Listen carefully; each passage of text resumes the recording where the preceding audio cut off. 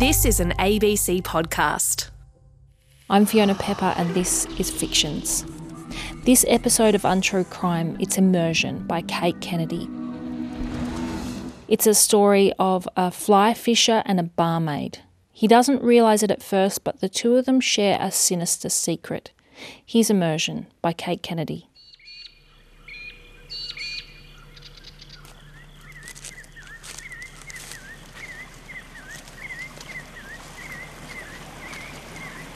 He was down at the fast-flowing bend, exactly where I'd told him the locals fished.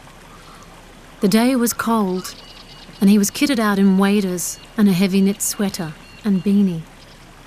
And he looked just like anyone, any retiree keen on fishing, taking a break in the high country, walking up and down this hidden stretch of the river, looking for the deep pools to cast into.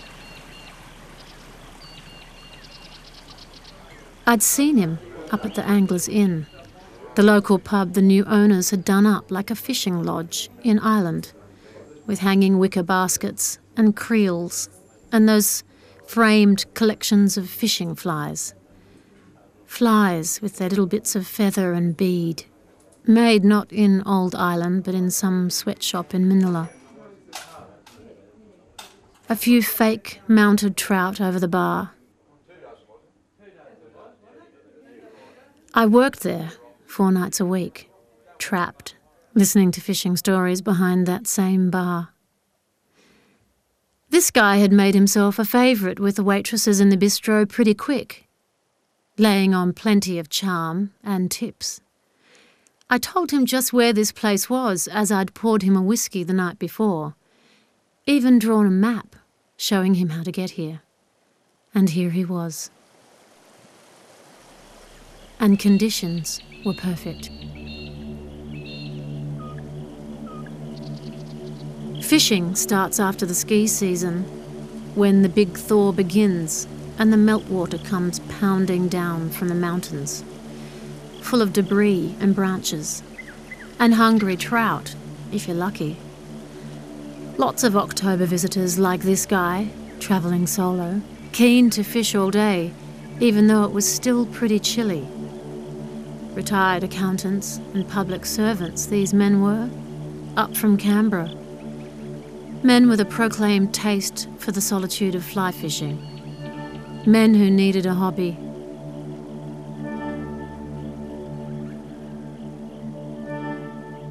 Blokes with wives tend to head to Queensland or Bali, but this guy didn't have a wife. He brought a book to the table in the bistro. You could smell bachelorhood rising off him in waves with his cologne. "Thought I might find you here," I called as I walked up to the pebbly bank where he was standing and slung my backpack down. You never walk up on a local's fishing patch, but this noob turned with a jump and was delighted to see me. "Now I know they must be biting," he said, smiling hugely. "Great to get some insider intel too. Bit out of the way this spot, but looks perfect, thanks." "Don't want to crowd you," I said. "Not at all. I'd enjoy the company." He hooked back his arm and cast in. "I'm trying to cast out into these little eddies there, those deep spots," he said. Good plan.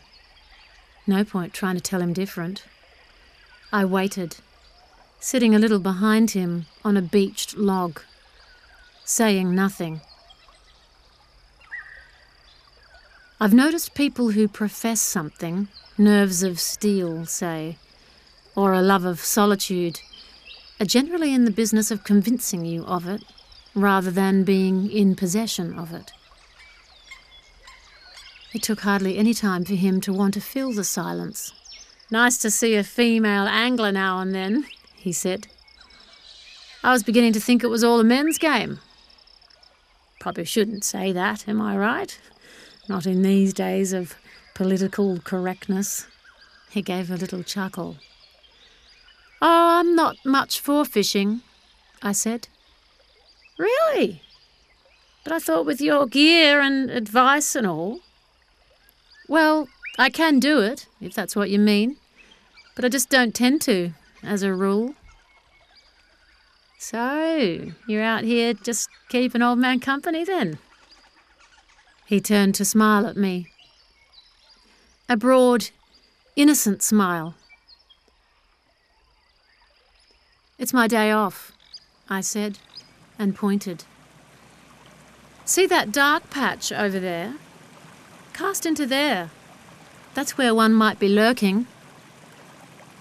His smile gave way to faint puzzlement, and I could see him take a more assessing look at me before he turned back to follow where I was pointing. He got his rod and line gathered up and organised and cast again, just as awkwardly as before. Over the familiar dank smell of rotting leaves and river water, I could smell his aftershave. Imagined him shaving every morning, slapping it on, keeping up appearances. Imagine that little vanity. So, you live up here? He said finally. I do. Often thought I'd like to retire up here in the mountains, but once you quit work, you get settled. My name's Kev, by the way. I know. Kevin Kelly.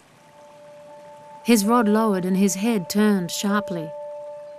Frowning now. How do you know that?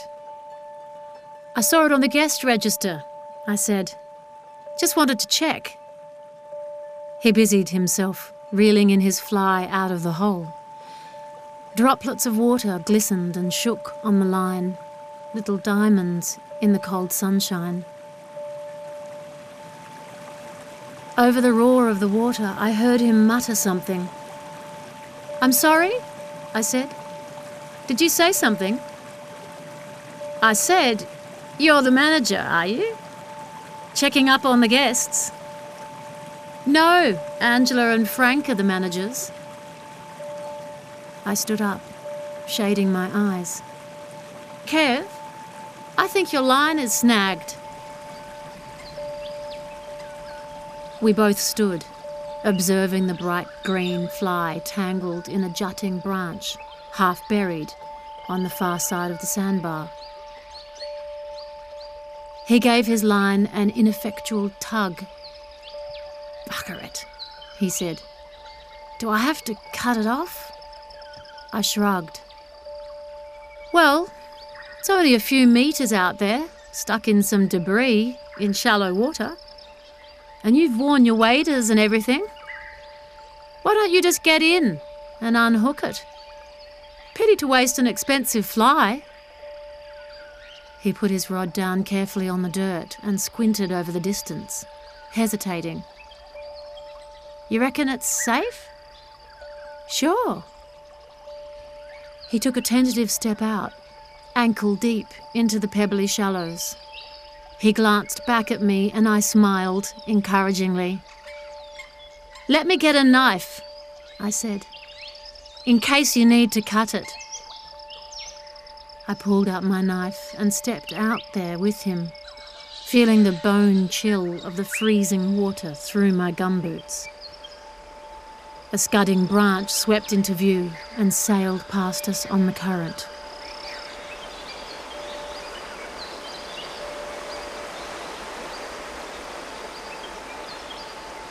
He was pale now, looking at me properly. No big fake Santa smile. His eyes flicked uneasily to the knife, then back searchingly to my face. I have to hand it to him. He tried to brazen it out. I think I'll leave it, he said, trying for a casual shrug. I stood between him and the shore, the knife dangling easily in my hand. No, I said. Go out there and get it, Kevin. He was only 5 meters away, and only in a little over his knees. But he looked way more nervous than he needed to. In fact, he staggered a little. People don't realise how strong a current can be. or how easily it can knock you off your feet unexpectedly. Water weighs a ton per cubic metre. Same as a car hitting you, really. It's all about depth and speed. I'm not a strong swimmer, he added with an apologetic smile, spreading his hands in a gesture he must have thought looked jovial, or jokey, or pleading. Give it your best shot, I said. He dropped his arms then and stood still.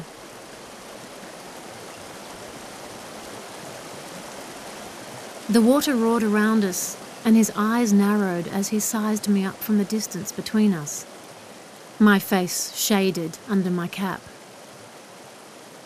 I'm sure we've never met before, he said. I shook my head. We have, I said. But I was a child then, so you probably wouldn't recognise me. I'm sure I look different, but don't let it worry you. You never bothered learning our names anyway. He took a step backwards. I don't know who you are, young lady, he said, but you've made some sort of mistake. There's no mistake, I said.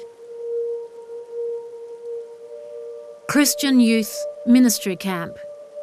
The one with the bunkhouses up in the hills, with the crappy swimming pool where you pretended to be Jesus and baptised us. No, sorry, not Jesus. John the Baptist. The 3 dunkings. Remember? Immersion.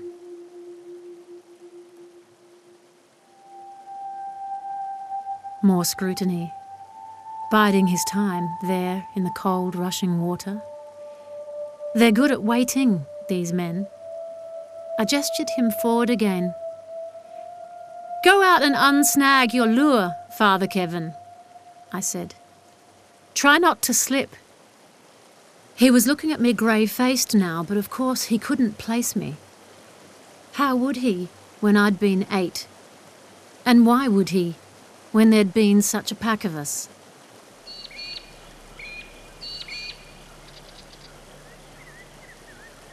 He'd done those summer holiday camps for years. Our parents couldn't speak highly enough of Father Kevin, taking the kids on retreat, teaching them hymns. Kids queued up shivering in their bathers, ready to be dunked and blessed by Father Kevin. Kids there for the taking. Keep going, I said now. You've got me mixed up with somebody else, he said hoarsely. I'm not a priest. Keep going, I repeated. Wade out to the log. Pretend it's the River Jordan, I said, and held up the knife. He turned back towards the river and took 3 or 4 cautious steps closer to his snagged line and the branch that held it. I could hear the suck and crunch of the gravel and stones under his feet. I followed him out, feeling the powerful pull of the current as it reached my knees. He turned. He'd composed himself. I'm going to reach over and pull this free, he said stiffly, and then you're going to let me get out and go back to shore, and I'll get in my car and leave. So authoritative, I said. No wonder my parents didn't believe me when I told them.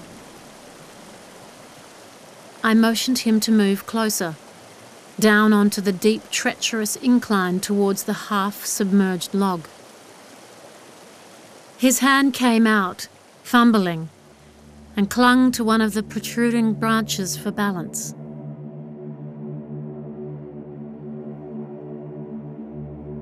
I moved closer now.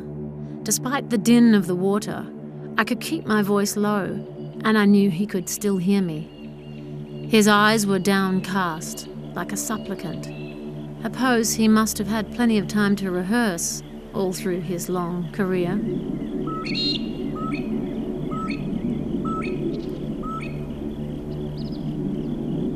"Down on your knees," I said. "You know the drill." "I don't." "You do. Remember? It's to baptize us all in the name of the Holy Spirit. Full immersion." "There was nothing," he began. "Down," I said. And mesmerized, he sank to his knees in the water. "I'll tell you something," I said. "I never got married, never had kids, never trusted anybody enough." "I'm freezing," he said. "You can get out in a minute." "Really?" "Of course. But first I want to hear you say it. Full name and title." There was a pause.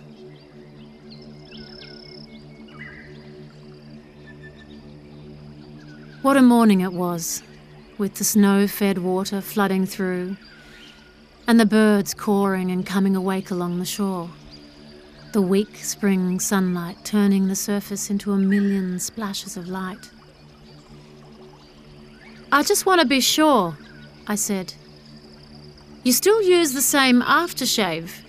Your name is the same. But you look so small and old, Kevin. So pathetic and wizened. I just need to be 100% sure it's really you."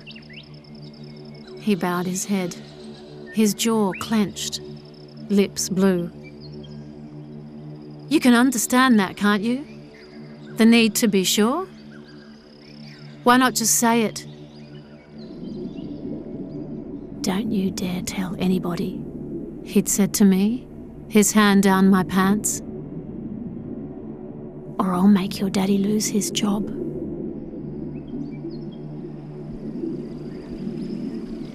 The water was pulling at his knitted jumper now, wicking up and soaking it. Probably some devoted parishioner had made him that jumper. Some loving feminine hand, like the ones that arranged the flowers and polished the floor and cooked and cleaned for him. "Father Kevin Michael Kelly," he muttered finally. "Can't hear you." He said it louder then. "Do you want me to beg?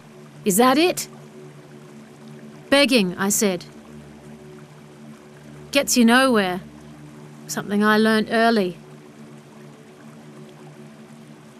I could have waded back to shore, or taken a good long healing look at him there, hunched on his knees, clinging onto a dead tree in a river, penitent as a picture of a suffering sinner on a holy card. "You're all just after the money anyway," he muttered. That aggrieved little flare of petulance in his voice, the childish sulk in it, that's what did me in. I raised a dripping foot to boot him over into the water. But he was up and rising, moving fast for a cowering old man, his hand clawing to snatch the knife out of my hand. Instead of his shoulder, my boot connected squarely with his chest, and I heard the breath burst out of him as I kicked, and his head snapped back as he toppled. The branch he'd been clinging to did a slow flip with him as he crashed over it, and I could hear it tearing free from the sandbank as it went. The knife flew in an arc from my fist, and I heard it land in the water with a noise like a leaping trout. I remembered how everything had teetered back then, and how his hand had gripped the back of my neck and held me down in that pool.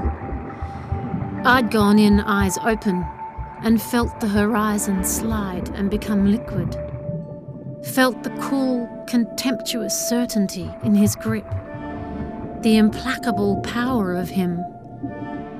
As I went under, I'd seen the scared eyes of the other kids waiting their turn, in the thrall of this man who came into our rooms at night and selected us, each of us thinking we were the only one. Now I blinked. I steadied myself in the current and pressed my foot firmly on the snagging, slimed branches. He'd grabbed them, footing gone in the fast, deep current, and now he was pinned under the tangle of them. His mouth was open with terror at how quickly things had shifted, how suddenly things had gone to incomprehensible shit. Well, under 3 times, Father Kevin. Under 3 times, in the name of the Holy Spirit. Down to the river to be washed in the blood of our Lord. Time for penance. You know all the prayers.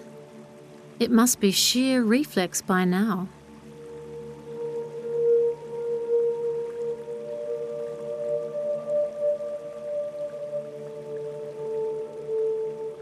My turn now, to press down with all my weight and feel the quick, sickening power of it go through me.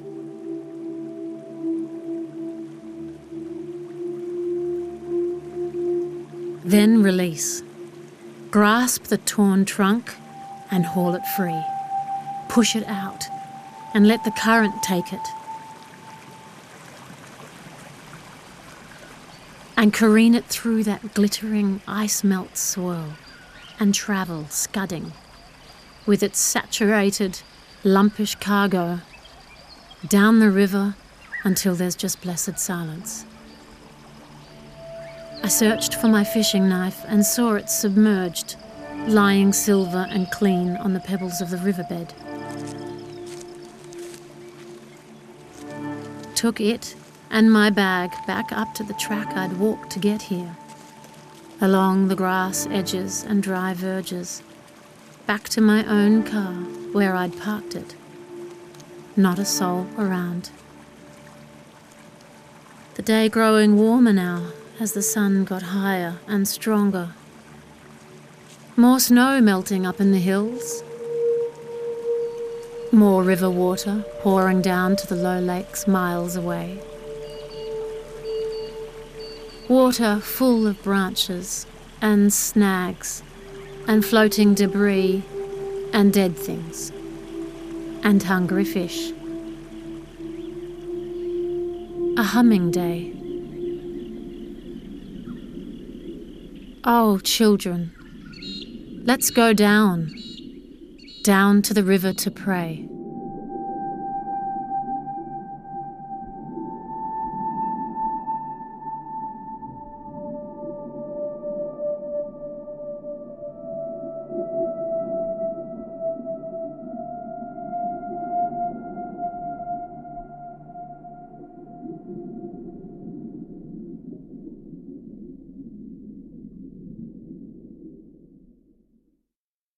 Immersion, starring Claudia Carvin.